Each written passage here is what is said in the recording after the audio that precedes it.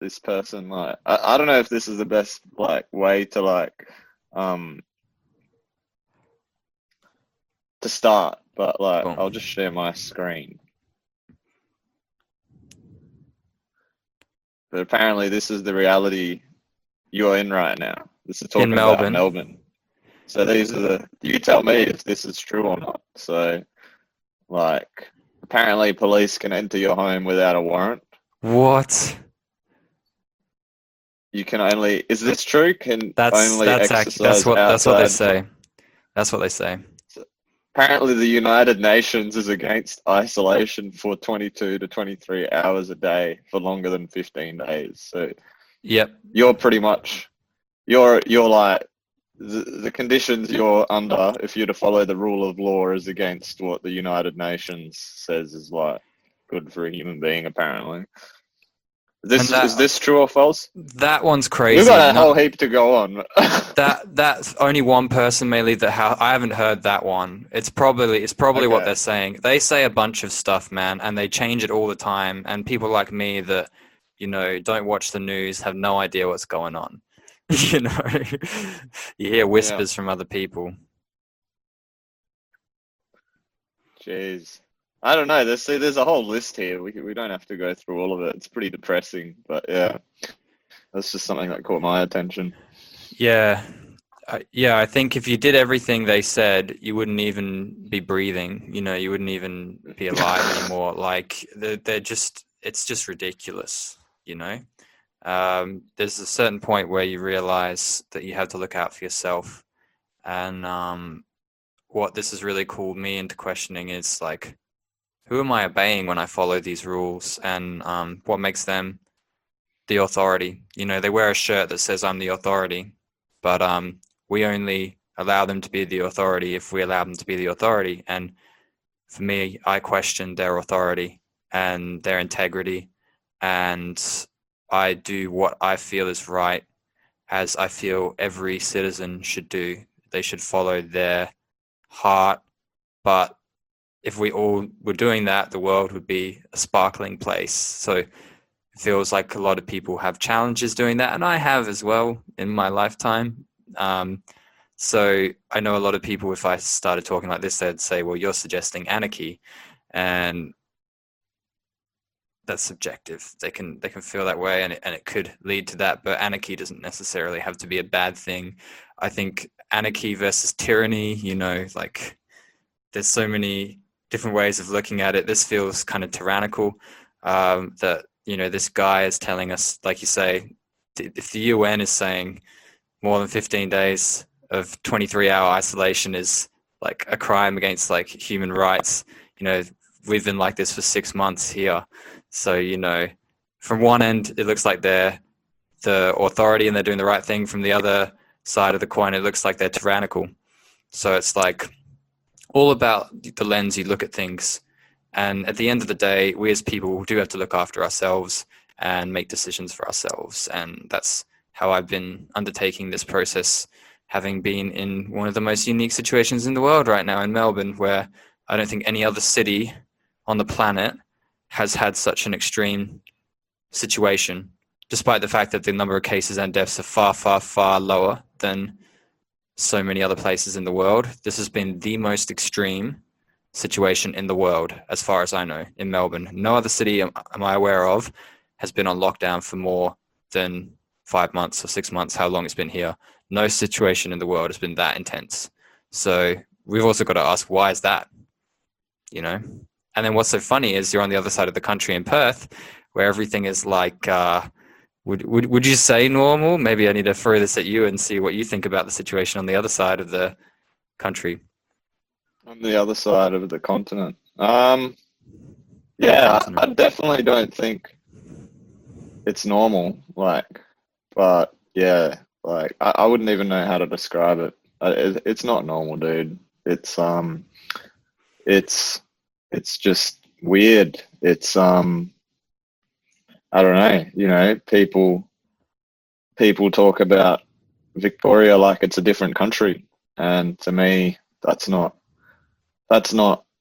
You've heard of the term un-Australian. I feel like that's a pretty big insult. If you call someone that's fucking un-Australian, or you say that's un-Australian, it's like whoa, like fuck. I just think like there's a lot of un-Australian shit going on, and like Does it yeah, feel what is like Australian? What is it like that makes us like that? We don't. I don't feel united. You know what I mean? I don't feel like you're part of the same country right now in Victoria. does it feel like people have thrown Victoria under the bus, as in people outside of Victoria? Kind of. There's definitely a sentiment in WA of like we don't want like Victorians. Like if Victorians were able to come here, everything would just get ruined. That's like I the can sentiment. understand that. I can understand that. And I can yeah, empathize with that. there's I don't know. Yeah, if you don't follow the news much, like the No. big case here is like there's this like mining magnate called Clive Palmer. Have you heard of him? Yeah, yeah, He's I've heard like of him. Big yeah, he man. has He's his a big guy. politician as well. He's involved in politics as well, and like he's gone and said like I don't know much about him. I'm pretty sure he's from Queensland, but like what my understanding of the events that's happened is he's sort of gone to the WA state government and said because apparently we're not in like a state of emergency or something like that. So actually, what they're doing is like shutting the borders. Is apparently he's like challenging them in the federal court and being like, "Oh, what you're doing is not constitutional, and you got to pay me compensation because I've got like businesses in WA, and because people can't move freely back and forth. That's affecting me, and because you broke the law to close these borders, you gotta pay me." And it's ended up being something like the amount he's requesting amounts to about like $12,000 for every citizen in WA. That's the number that gets like hyped up in the media, and like yeah, I've seen like, and then it's all a big media storm. Like the media presents him as like literally on the front page of the West Australian, they put his head like they were like he's a cockroach. His head was on top of the cockroach. So everything's very What? hysterical. That's Yeah, so informal, or there's a better word for it. Like, I think journalism is meant to be objective, right? And if they're putting his head on a cockroach, like that is so like poetic. You know what I mean? Like yeah, so partisan. Like what is happening with yeah. journalism? Like I've seen it all over the world. It seems to be um so biased. Like there is not this like sense of objectivity that at least I've grown up with the sense that journalism should be objective or should strive to be objective as possible. But I think that example of the cockroach, there's not even an attempt of integrity there. There's not even an attempt of seeing both sides. So it's not that I'm like standing up for Clive Palmer or anything. I'm just saying that is that what Yeah, it's I'm come hearing you. to? It seems like a parody almost. It is, You man. know, I almost want to like find it now and put it on the screen because like it's a pretty name and powerful shame image, the hey? WA press. It's unreal. Yeah. Yeah, it's so. But I think it But sounds like I it's feel like almost just the description alone, just I think that just you form the image in your head, like which is pretty. Yeah. See, all these things, man, and like yeah, have power to like you were saying. They're forming a lens, aren't they? You were kind of talking about that before, where you were going on about it's all about the lens you use, right? And you filmmaker, you know about how you use a wide angle lens compared to a telephoto lens. It's going to make the scene look quite different, isn't it?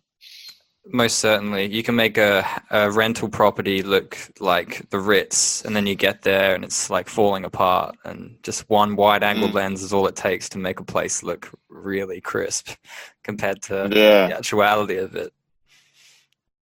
You yeah, know. yeah. So that's pretty much like yeah. So that's my description of what's going on in WA through that like kind of through that sort of description of events. But yeah, I don't know. I don't think it really does it justice. That's just like one way I can describe to you what people consider important and what people spending their energy on. And yeah, it's also Mm. doesn't feel for me outside of like it. Like not many people in WA are talking politics. It doesn't really feel acceptable to most people. Just keep quiet. And yeah, it just doesn't like. There's not like much discussions going on at the moment. Like it's all very people are just quiet. There's not much to say about it. I guess people are just sort of like it is. People are just kind of accepting it, and like we're just, I guess, in WA, people are like, a lot of the comments I hear is kind of like, oh well, we got a pretty big state, we can go anywhere we want, but it's kind of like, where are you going to go, really? I'm in Perth, and we're kind of like, well, I'm not really sure. Go to Like, Kalbarri or down south. yeah, they're all lovely places. They're all Hey, great but it's options. just sort of Yeah. like, yeah, I mean, like, I'm not gonna like, I don't know how I'd like, you know what I mean? It's just like, for me, it's kind of like, it's not, this climate is not very like holiday-esque for me. I know there's some people who are like, probably retirement, they're like, oh, I'm going to go to my yearly broom trip anyway. Like, yeah, good for you. But for me, it's like, I don't know, they're telling people like, oh, you can go holiday in WA and all that sort of stuff. But for me, like, I love WA. I think it's awesome, but it's like, I don't know, what am I like? I'm not much into the tourism aspect of it. Hey. I guess it depends on That's your just lifestyle. Me. But that's if you where we're had at in WA. If you had the opportunity to work remotely, which to a degree, because your background is in programming or computer science, you have a realistic shot at doing that. I mean, if you did do that, would you see yourself living rurally, like in like so many spots in WA, like Margaret River or would you still prefer to live in the city? Oh, I'd definitely not. I'm definitely not attached to the city. Hey, I just think right now I feel like I have this feeling that WA is Perth, if that makes sense. And you're from here, like, and it's like there's not many, like, we have a huge state, right? But like not many of the other sort of places in the state, I'm gonna say, culturally have much of an impact, right? It's kind of like you've got Perth, you've got down south, and you've got up north, and you've got Kalgoorlie. That's kind of like how I'd sum up WA. Like, it's a vast state. It's a huge territory, right? But like, I feel like with cultural significance, right? It's pretty much just Perth, right? Well, yeah, it's really the only city. I mean, Geraldton feels more like a town in a way, and Bunbury does too. And I think they're 2 and 3 in terms of population, and there's like a big drop from that. Yeah. From there, and Broom's not to small. like, yeah, not to. I've never visited Broome. I'd like to go there. Oh, I definitely think there's like more potential, like, for like these other towns, right? I think that's an area of opportunity. I think like a lot of these other places in WA have been forgotten just because, like, everyone's just like, oh, it's all happening in Perth. Like, I think there's like an area of like growth there. I think because yeah, these other towns are, man, super nice. Hey, if anyone's been to WA, like you were saying, from Broome, Geraldton, Bunbury, if you go, like, it's pretty incredible. Like, and they're all along the coast basically, except for Kalgoorlie. But anyway, this is kind of like gone off topic. The thing that I was sort of touching on was like culture, right? And definitely, Melbourne is like a cultural icon in Australia, isn't it? I definitely think that's what Perth looks to for its inspiration, as a city, right? I feel like very much so that Perth looks up to Melbourne a lot, and like, people, it's kind of like a coming of age thing. A lot of people from Perth will move to Melbourne, live there for a bit, and then end up coming back to Perth. I've known like people that do that. And yeah, what do you think so special about Melbourne, and what attracts you to Melbourne? I can only say I've only lived here in peak disaster. Like, so I've visited Okay. here when it's not been a disaster. But do you know what's really interesting about being here during peak disaster? Even though we read that list of ridiculous ramifications and We didn't even read the whole perimeters. list. No, I know it was already getting depressing, so we turned it off. But even during the midst of this pandemic or whatever you want to call it, um, I go for a walk once a day and see that you know, there are kids and their dads playing in the park. There are people taking selfies by the nature spots, and that people are drinking their coffee with a smile on their face. So there is a really strong sense of spirit here, at least where I am at the moment, which is near the CBD, but just on the outskirts, so not too central, but quite close to the city. And it's impressive, that people still have such high spirits despite everything that's going on, despite the climate. It's almost like we're impervious to it to some degree. I'm sure there are people that have been affected, even I've been affected, by the sense of isolation, but because of my career path, I spend a lot of time indoors anyway, working from a laptop, so that it hasn't affected me so much, maybe compared to some other people who have lost their jobs or, are not used to just taking this amount of time off. A lot of people's work have been affected, so it is a total game changer here. But I was talking to my nephew in the UK the other day, and he's just gone back to work, but he was saying, like, we would normally be begging for this amount of time off, and now we finally got it. Like, imagine like a year or two ago if I told you that you could have like 6 months off. It sounded like a dream. So And you'd get if you free money from the government. if you look at it like that, you're like, wow, this is actually pretty incredible. But again, it's all about the lens that you look at. You can look at it like this, or you can look at it like this. It's however you want to look at it. There's so many ways, and your perception creates your reality and colors your reality. So you can look at things with a black and white filter, or you can look at things in full color, so 4:3 or anamorphic, whatever you want. So I'm seeing a lot of the positives, and I think a lot of other people are choosing to see this.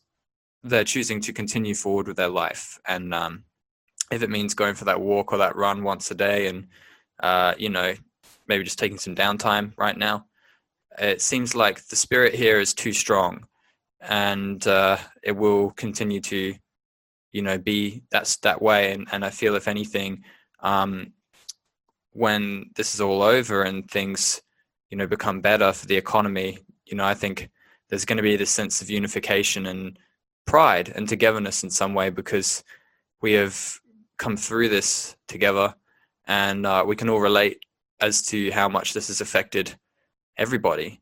And there's that, I think, like a layer of respect that will be shared between us all for having gone through this, for being in such a unique situation. So yeah, I would say that a lot of people are very positive here. And it's not that I stop and have like really positive conversations with people. You can just feel the energy. Like I always say, if you watch the news, you would think that Victoria is like a bombshell or like a war zone. But really, when you're here, it's the total opposite. There's a lot of positivity and a lot of life still being bred around. So I feel good about that. And I feel good about my general routine. It is a bit different, but yeah, like moving with it and feeling good about it. So hooray to that, huh? Yeah, I'm hearing you. That's what do you think about the idea about this phrase about being a refugee in your own country? Do you feel like that's how you're kind of like adapted to life in Melbourne, right? Because your plan was initially to come to Perth, right? And then you just sort of like adapted to Melbourne. I had to adapt. I think that was the weird part, is that I didn't plan to be here and live here when I decided that I had to make the decision to live here. And that felt a bit weird. I think like there was like a shock, a delayed shock. Like it didn't really hit me, and it hits me usually in the evenings when I realize that I have friends here in Melbourne, but in some ways it feels like I'm alone here. And yeah, that's hit me in certain, and it's more like it just feels strange. And it's strange because, like you say, it's like there's this sense of Australian. We talked about it on the last episode, the Australian identity, And yeah, there's been this, I've been discluded from the west side of Australia, and it kind of made you realize that it's a facade. But I understand why. If I was the premier or the chief of Western Australia, I probably would have acted in a similar fashion.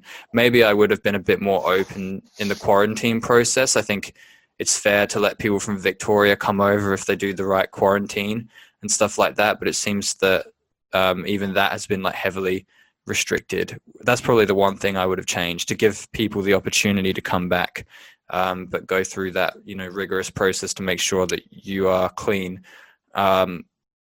So yeah, but I get it. Like you want to try and limit the spread. If the virus is a thing, if it does exist, theoretically, we'll say it does.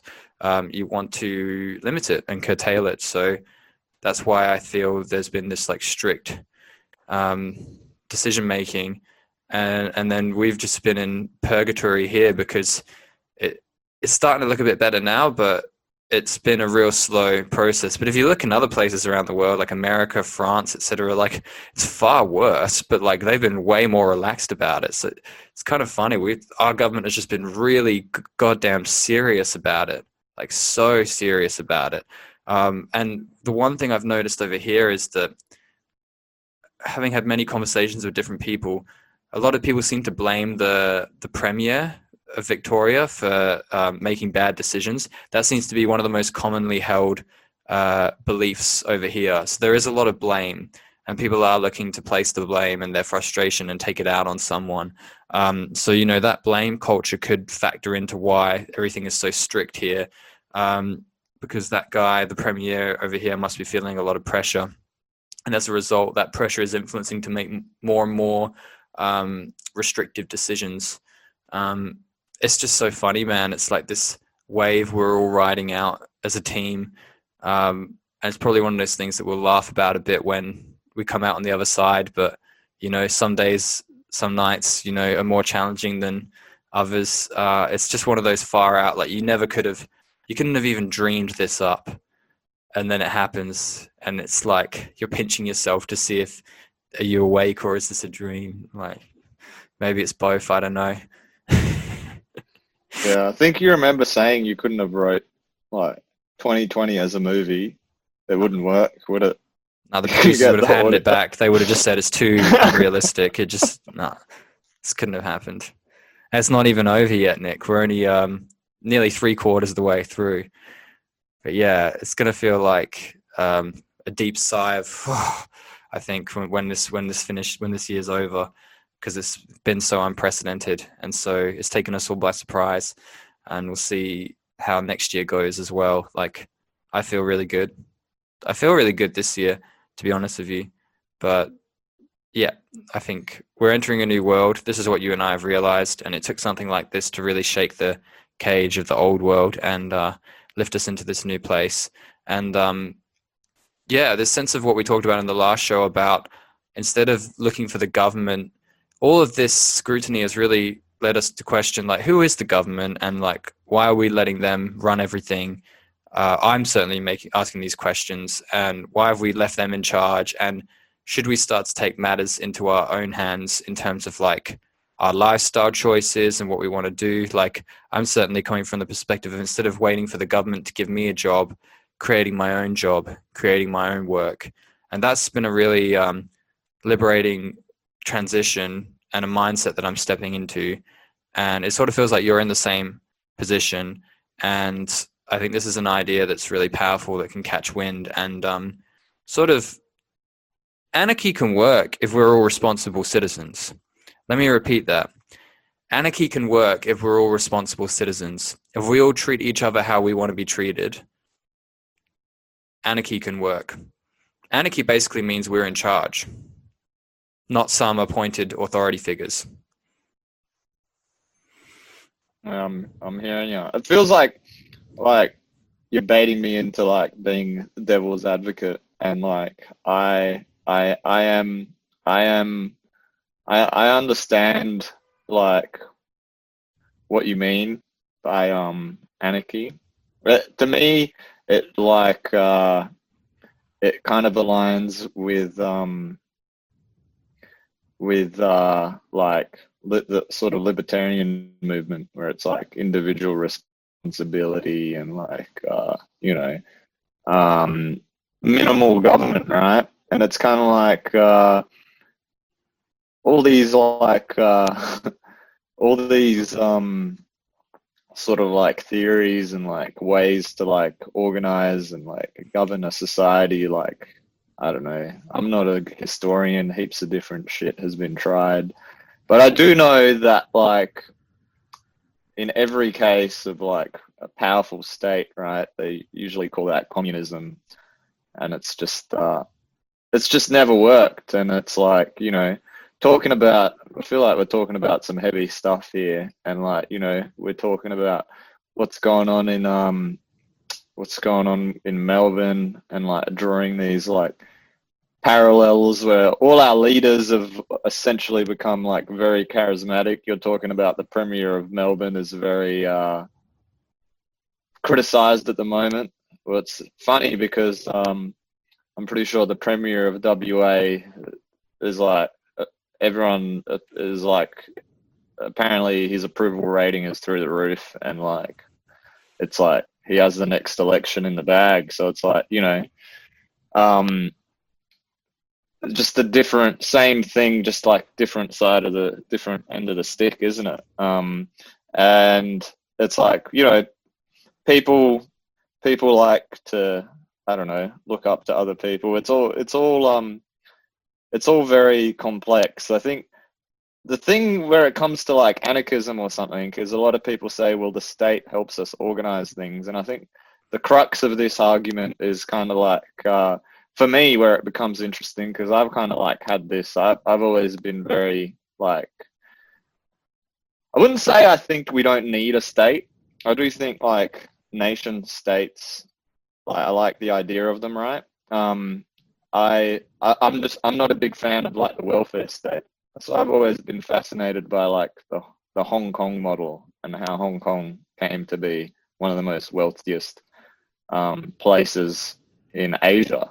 And I think it might have had something to do with the fact with it being, there's no welfare state, and it's free trade and like very low taxes. So a welfare state is basically when you supplant income for people and give them money, essentially. Is that what you mean by a welfare state? Yeah. So No one in Hong Kong gets yeah, welfare. So basically, people with no money that's are my dependent on. understanding of it. Well, yeah, you don't, you either get a job, or if other people, you rely on your family. Like, yeah, there's no welfare. Like, and it's like there's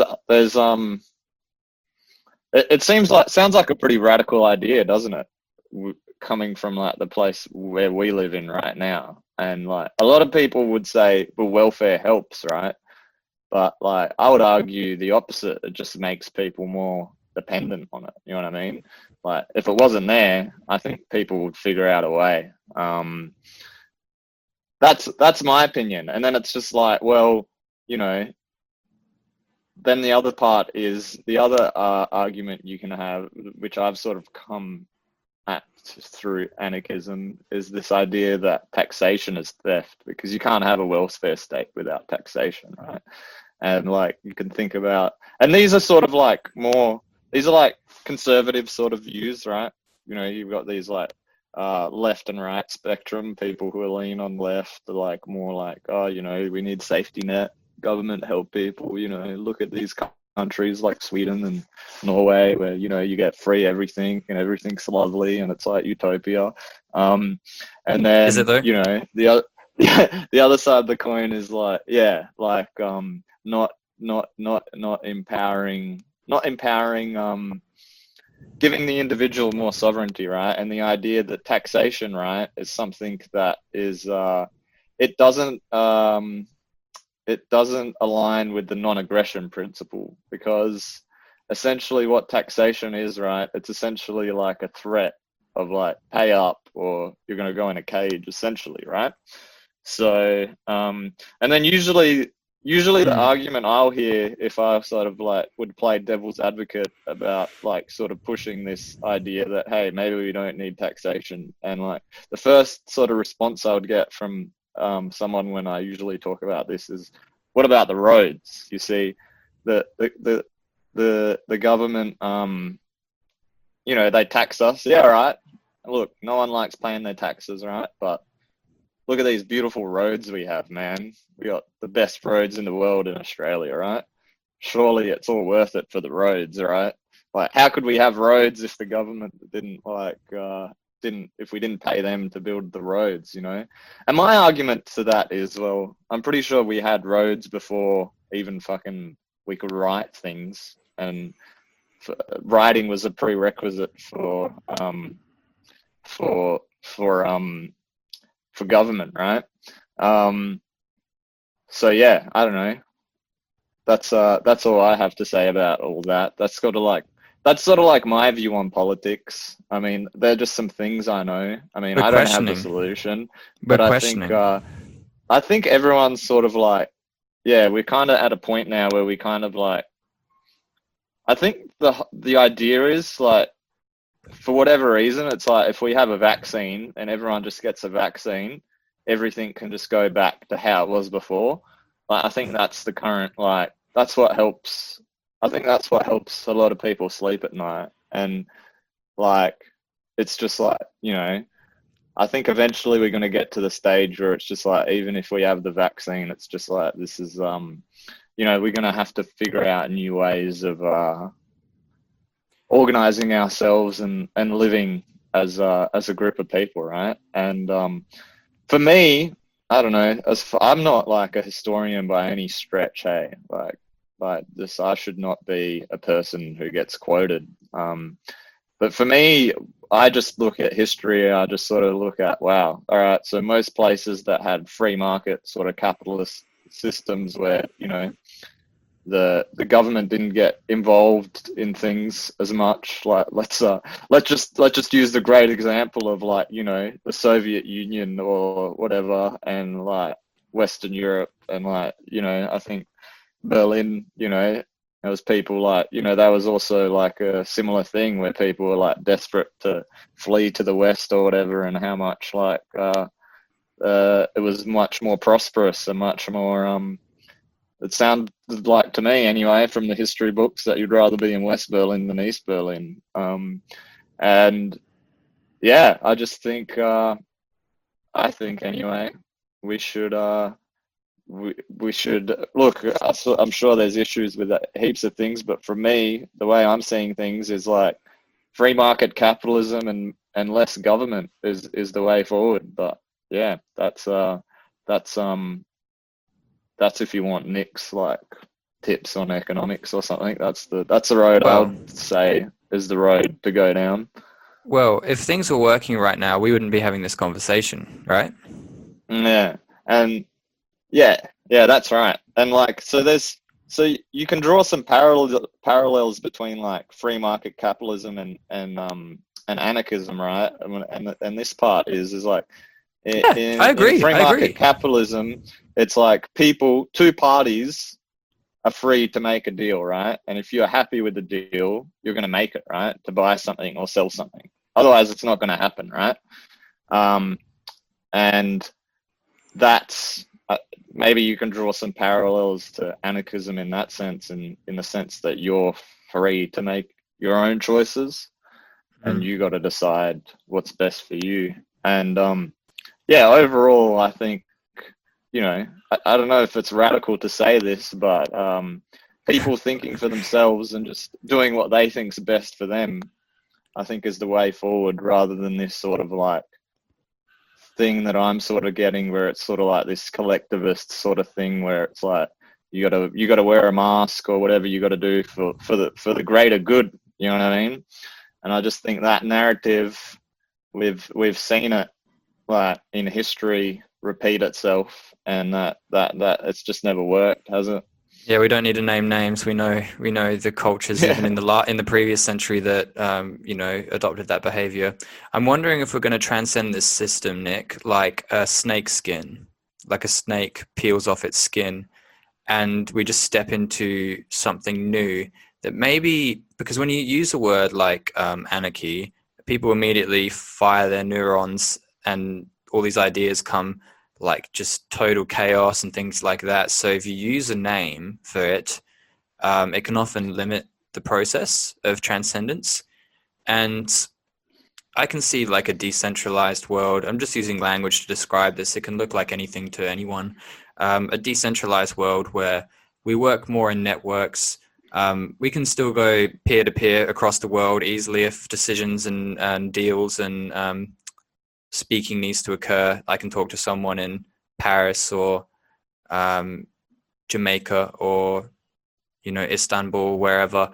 But ultimately, you'd work more in a network within a structure of like locality, and this network would focus on homeostasis and balance, but prosperity as well. So using homeostasis as a foundation to strive towards prosperity and auspiciousness. And so you realize when you're in a network and the people around you are not thriving, that the chain is as strong as the weakest link. So there's almost like a way of like helping each other up around you. Because if I'm trying to help everyone in this country, I'm trying to help 25 million people, and I can do my best, but it's quite a task. If I can help the 100 people around me, the 100 that are around me they're going to have their slightly different network to me. Like maybe the person closest to me is going to be networking with 3 people out of the 100 that I don't know. And as I touch that person, they touch the other person, and we're all in this like chain link together. And it's a much more easier way to maintain a homeostasis around you. And really, I think that is an internal revolution, and it starts with each person, and it gradually expands. So the more you look after yourself, basically, the more on a quantum level, the field around you, the people around you prosper. And like I say, I feel that this will just happen. I feel that this will just happen like a snake losing its skin, growing into something almost new. like, it sounds like it's either it's kind of like change or the way I see it is poverty, because I'm seeing a lot of people in our generation are idling. They're not.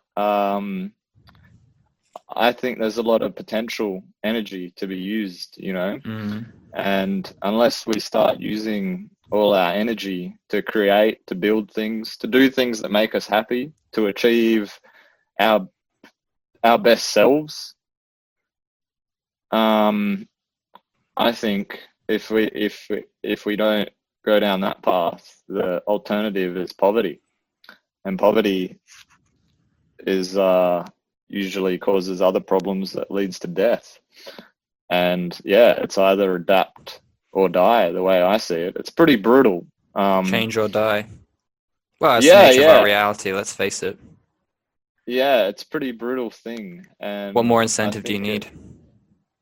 Yeah. But it's also, it might sound brutal, and a lot of these words and terms, like you were saying, anarchism, it might sound scary, but like, don't get too caught up in like the labels of these words. Exactly. Yeah. There's a shift happening, and if we fight what's happening, we become embroiled in it. That's what I'm saying. I think we're looking for a solution, but we're looking for a solution because we continuously identify that there's a problem. When you let go of the problem, you let go of the bondage, and you start becoming the solution, stepping into the solution. When you tend to your own garden on such a level, you start to create opportunities for others, and you start to breathe more life and harmony into the world. And we can do this at this young age. We can do this at 27.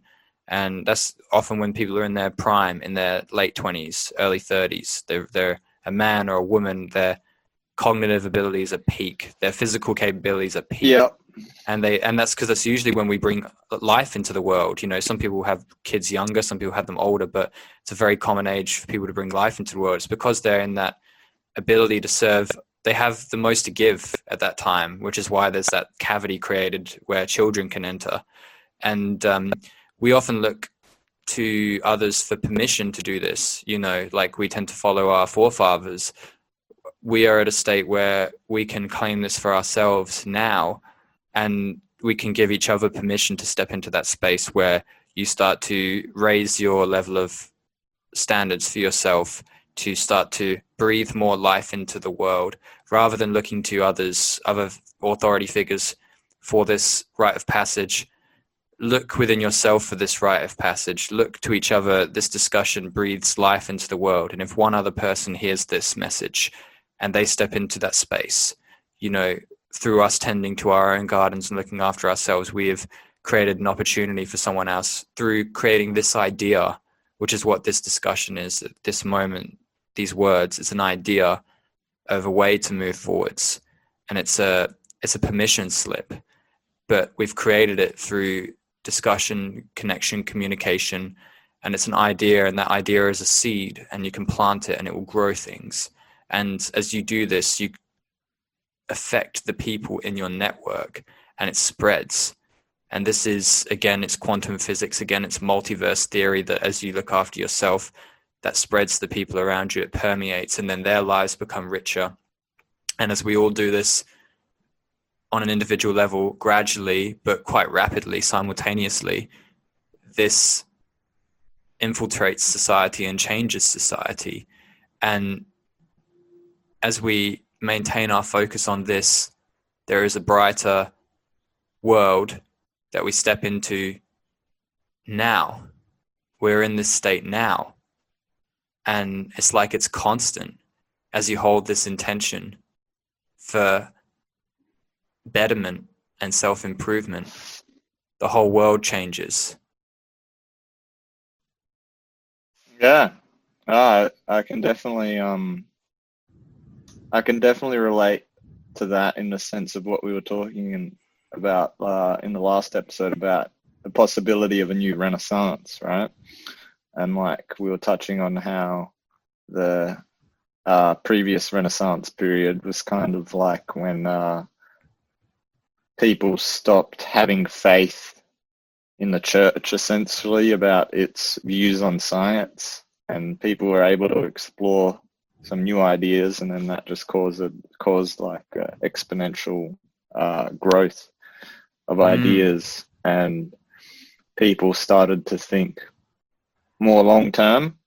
Values changed, and we were sort of talking about how it was a lot of the art and architecture that came out was an expression of that time, right?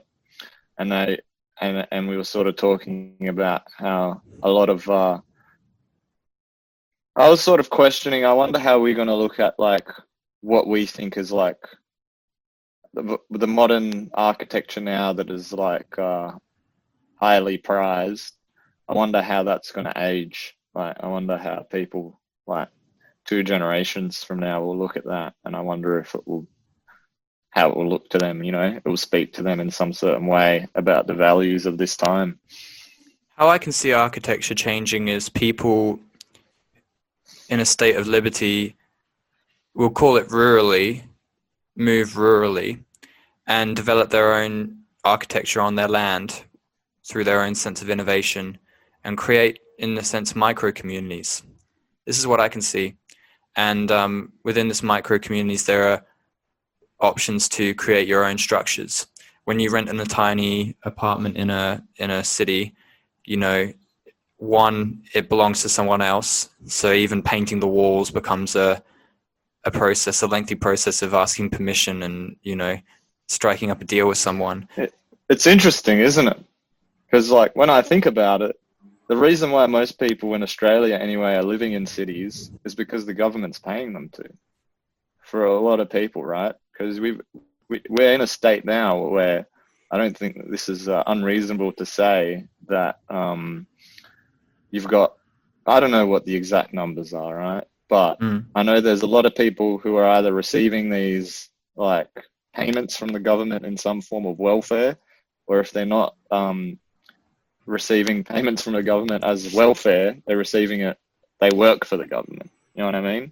So either like some level, either, local government as your council, or state government, or the top federal government, whatever, that employs a large section of the population, right? And that's why people live in the city, right? because Mhm. you know, you work, you know, you make your bread and you cover your costs, right? But I think like what you're saying is there's definitely what happens if that paradigm doesn't work. What's the best deal then for me and for people, for most people? Um, and yeah, I can definitely see the appeal in not having a commute. Um, and yeah, it's a pretty radical thing to say because all of a sudden it's sort of happened. But a lot of these things, man, like we could have been working from home fucking years ago, right? All of a sudden in 2020, working from home's this big meme. But it's still like for the past 5 years, there's still been major investment in this sort of centralized approach of life. Like a lot of these cities, they were designed before the internet. You know, even in the '90s, right? There was still some people who were like, "Oh, the internet's just a fad. Like it's gonna come and go." Like and like you know, like a lot of I don't know if you look at a lot of these Australian cities, they're definitely built like you know city centre, CBD. That's where everything like that's the fucking I want to call it the mecca, and then it spreads around from there, and then as it spreads, the suburbs are sort of built around the same model, right? The same sort of like mecca model where you will have usually like a shopping center, and then that'll be like you know you'll have houses around that, and then Sub Mecca. freeway another like 5 kilometers, you got another sub mecca like shopping center place. You got all your things, and then some more Sub suburbs, Mecca. right? And then it's just kind of like that, right? And that's how it's kind of just worked for a while. Hey, and now it's kind of like you know, and you used to go into your used to commute and go into even this like even saying this now I know a lot of people are doing this today but even it sounds kind of absurd and I think a lot of people like you were saying are kind of like realizing that and like you were saying our networks are sort of changing aren't they where you can think of your workplace as a network right that you give your labor and that produces something and you know it's you can still like achieve those same results without being in the same physical location as the people you're networked with Mm. for 40 hours a week and possibly maybe there's some efficiencies that can be had if you're not commuting every day and if you know maybe we could use our time more wisely and I think these are ideas that are inspiring a lot of people around the whole world at the moment, not just Australia. We seem to be walking this path of flexing the muscles of technology to see where it takes us. And there are so many different avenues. There are so many different ways it can go.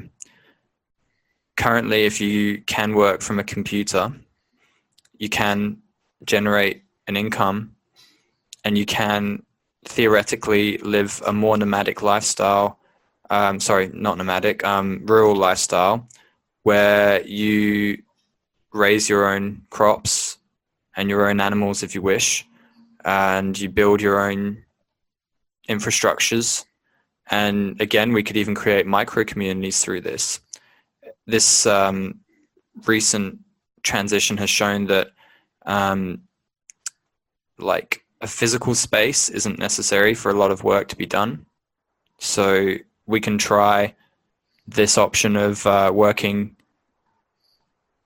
from your own space, and yeah, it could lead to more liberty. That's what's so beautiful about this idea. We'll see what happens. For many of us, our career vocations I are think for becoming me, more. yeah, when you talk about liberty, it's like usually liberty is like a function of efficiency, right? So if there's more efficiency, there's more wealth, and when there's more wealth, people are more free, aren't they? Yeah. Absolutely. And there's been a lot of wealth disparity recently. Depends on how you define recent. You'd maybe have to go back in the history books, but I mean, even in the advent of Wall Street, I imagine there are people that are very rich and there are people that are very poor, and it's probably the same in the Middle Ages and medieval times and such. Um, and it's not that we want everyone to have the exact same amount of money. What we want is a decent opportunity for a decent quality of life for every person. And if you call me a commie for that, I would call that absurd. Like, sure, that parallels with communism, but it doesn't automatically constitute you as a communist. I think that's just I think it's the most humane, innocent gesture that you could make, the wish for everyone to have the opportunity, because if people want to live in a shit quality of life, you have to respect that. But if people want a decent quality of life, and that will look differently for people, but I think if we can breathe, we have a decent quality of life, and then you start to factor in food and water and shelter, and that involves communication and connection, because the world is so abundant that we have the ability to provide that for other people and such. And I think what we're learning is how to communicate and collaborate as human beings, and we are using technology now to do a lot of our communicating. It's how we're hosting this discussion, and this technology can potentially lubricate, depending on how it's used, communication and connection and discussion, and can help conjoin humanity, can be a means to conjoin humanity and to ease the flow of information and sharing. It can be used in the other way. It can be used in, the positive and negative potentialities are there. And really it's an unfolding that's occurring. And we could put technology down and go, hey, you know what? We're actually incredible beings that have telepathic, telekinetic abilities if we learn how to use our inner systems. And we have such vast capabilities as human beings that if we start to play with our inner technology, we might put the outer technology down, because the inner technology enabled us to create the outer technology. We can give ourselves credit for that. Human beings have created this. We are the gods that created this technology. So how we use it is everything, really. Everything. Yeah, no, I think that's a huge discussion, right? Yeah, because you could argue, right, that for example, like my phone, for example, is an extension of me, and what it does is it just enables me to be a human being that is like on a different level to human beings before they had access to this. I'm going to call it power, right? The power of at your fingertips, you have like all the world's information, and you have access to more information than the richest king 300, 400 years ago, the richest man who had a grand library in his castle. Right now, with just your phone, if you're homeless, you have access to more information than that richest king of 100 years ago, right? And that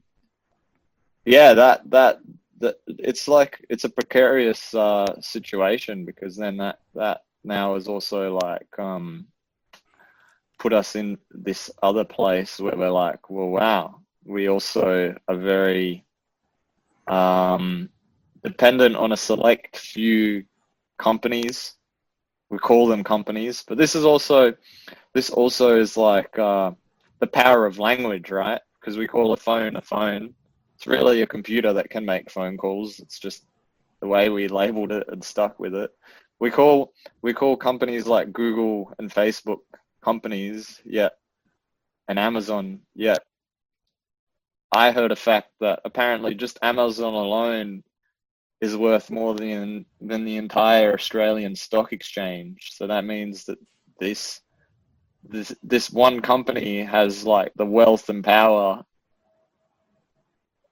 that is comparable to nation states, yet they're not accountable to any voters or anything, So I call them almost like these new sort of quasi like superpower actors. I don't know. This is not a person. I'm not saying like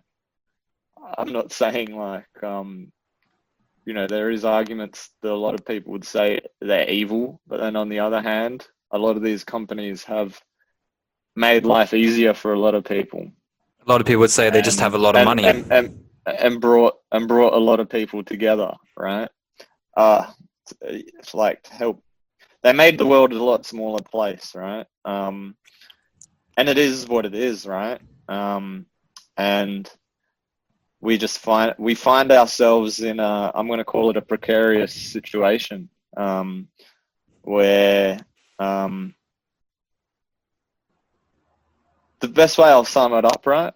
I was having yesterday a discussion with some friends about kids, and because we always sort of like, that's another theme, we've been talking about kids in this episode and the last episode, and like about how I don't know, we were sort of talking about like what's the need to ever like hit a child, like that emotional reaction, right? Like of like enforcing violence to a child. I think it's like barbaric in a lot of senses. And you brought up the point of like what emotion is making me want to like hit this, like, the child is essentially like a human that's like, if you're an adult, they're like a third of the size of you. It's like, it's not fair in any sense. It's not a fair engagement of physical force in any way. And anyway, we're sort of talking about, well, the worst thing you can do to a kid now is take away their iPad or their iPhone or whatever. And like, yeah, because they're basically like disabled if you think about it. If you got like 3 kids and like the punishment is no iPad, the other 2 are playing on their iPad, exploring worlds, fucking building Minecraft worlds, collaborating with other kids all over the world. If you tell them, the punishment is you can't have that anymore for a couple of days or a week or whatever. Fuck, you give them their iPad back, and a straight A student. That's what I've heard. And How are you raising your kids? How are you raising your kids is the question. If you raise your child in the mountains and they're connected to the Earth's frequency and they spend time with animals and in the sun, and then you give them an iPad, they'll probably look at this thing, this contraption, and put it back down. If the husband and the wife are both working and the kid, goes to an after-school care for a few hours, comes home and has dinner, and the parents are both exhausted, you give them the iPad because it occupies the child, because you are filled up with so many things going on with your work day that to tend to the child's education and to give them the nurture that is necessary for them to grow into prosperous human beings that are connected with themselves, and human beings that have a sense of love and joy in every step that they make, every interaction they have. If the parents are overworked and occupied, the iPad becomes the solution. So really, once again, it goes down to tending to your own garden. And if you bring children into the world, what can you afford them? What can you give to them? Yeah, when you're talking about worlds and all that, essentially these screens are portals into different worlds, right? So if the world you're currently in, right, is not very, you don't feel good in it, you're going to find escape in the worlds through these screens, right?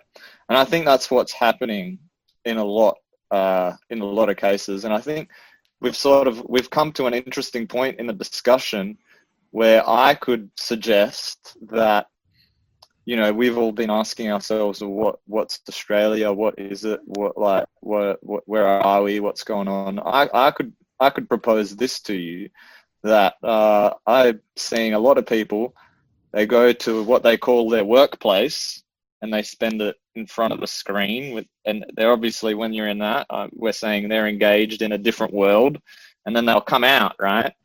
And then they'll come home, and then usually they'll do the same thing and escape into some other world. So like, I feel like in Australia, we're constantly running away from something, and I want to know what is it that we're running away from? Because that's what I'm feeling, right? There's just like a constant, it's just a scurrying, right? I don't know. Like, well, we are running away from ourselves in essence. And I think back to when I was a teenager, there was one point, particularly when I was in high school, and a university, I would need to fall asleep to a feature film or a TV series just to be able to go to bed. I couldn't sit in that little window of time between your head hitting the pillow and you falling asleep in silence or by myself. My anxiety, I probably didn't see it like that at the time, was too high. And this was now before you had a smartphone, right? I would have had a smartphone by then. Yeah, I think I would have had a smartphone around 15 or 16. And that probably would have been around the time that I, needed assistance to fall asleep, not just with film and TV, also from the age of 18 to probably 24, marijuana, needing that as a medicine to put me to sleep. And it begs the question that you're filling your brain with so much information before bed. I'm not saying don't do it. I'm not saying it's bad, but it was almost like a need. And when I realize that I need something, I start to ask questions now that I have more omniscience and I'm able to look at what was going on. And now I actually, when I finish my work for the day, because I have a loose work schedule, I usually finish in the early to mid evening. I sometimes turn Netflix on. My sister has an account, so she's given me the password, or I click on YouTube. And like last night, for instance, I actually really struggled to even watch something because I didn't want to. I didn't want to, but I felt like I should, just as a means, as a mechanism to unwind. But I actually didn't want to, so I even just sat in my bed for a while and then let the thoughts and the feelings and everything that was going on just like come through me. And I just sat there, and me and my friend were talking. Sometimes he just likes to stand in public, and if you're just standing in public, you look like a maniac to a lot of people. We were just arguing, just like, hey, screw you, sometimes I just want to fucking stand in public, or I just want to sit, and I don't have to be doing anything. But we kind of feel that we have to look busy or appear busy or look like we've got something going on. Otherwise, people are going to start questioning our mental aptitude and our mental sanity. But it's the same when no one's watching and we're inside our houses. It almost feels like you brought to the table that we're kind of running away. And there's a lot of people around me as well in my life that if it's dinner time, they need to turn the TV on, or if people are chilling in the lounge room, they need to put the TV on as ambience. It's almost like a comfort coping mechanism to fill the silence. Because I think what lies underneath, there is some energy that's coming to the surface, and some of it's daunting. I think because we're changing so much. And what I would advise, based on, really I'm just giving this advice to myself, is to allow it to come through, to coax it through, encourage it. If you're ever afraid of something, you're afraid of yourself.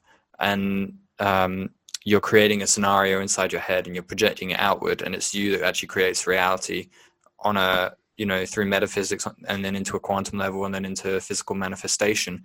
If that's too deep, I would just say gently invite it in and see what comes up, in your quiet time, if you can create that quiet time for yourself. And I think when you start to do that, you start to understand your energy and you start to understand yourself more, and then you can empathize with other people, because the thing I've noticed about reality is there are highs and there are lows, and they are both unavoidable. The lows you don't have to be depressed. You just have to be able to observe them and let them pass through. And if you don't, they keep coming back with more and more intensity and more vigor until they get you, and you come crashing down. So if we can face the lows, I think because we have been given such a highly stimulating culture, we often just seek more and more and more stimulation, but it never fulfills you. It always catches up to you. So when you can actually invite the low points, last night I would say I was depressed. And then I looked at the cycles of the moon, and it was a new moon. And new moon often brings, because the moon's influence on the planet is at its weakest, what I notice on a new moon is there's often a lot of calm, but with calm comes stillness. And with stillness, you are able to observe what's actually lying underneath. And what I was noticing was that there was a feeling of loneliness.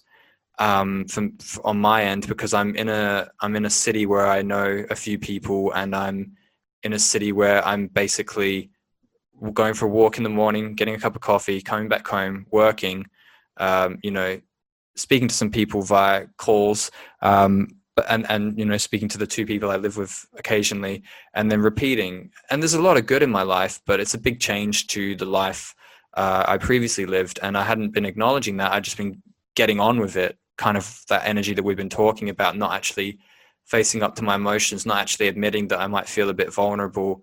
And what I was actually deficient in was the word that came into my head when I was observing myself was maternal.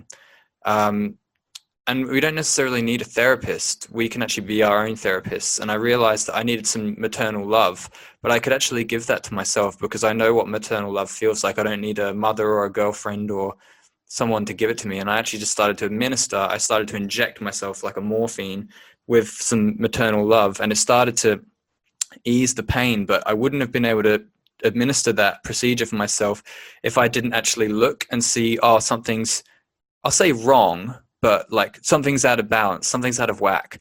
But me, when I was a teenager, would have turned on and I would have watched the Blade trilogy or something, and I would have tried to forget about it. But then I would have woken up in the morning and I would have felt that same lack of maternal love, and then that would have filtered into my next day, where I would have got out of bed late. I would have eaten a whole pint of ice cream last night instead of having a quarter of a pint or something like that. You know, and these little things filter, and it creates the quality of your life. So there is strength in being able to face, if you want to call it the dark side, and I wouldn't call the dark side the evil side, I'd call it the side of you where you are all the things that society tends to not celebrate, which is weakness, vulnerability, deficiency, fear, anxiety, uncertainty, which if you're ever in the process of greatness and manifesting something brilliant or accomplishing something incredible, to say that you won't experience uncertainty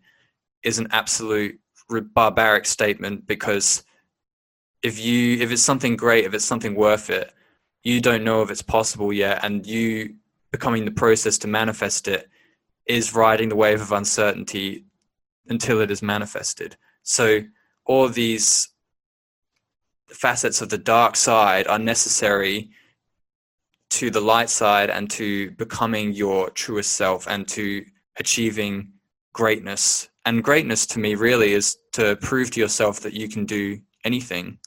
And all these qualities of vulnerability, uncertainty, fear, doubt are products of that.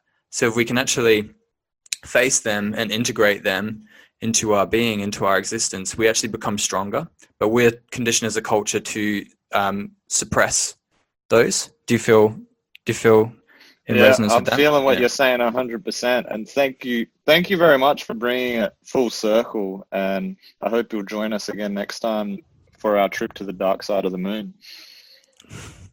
See you later. Bye.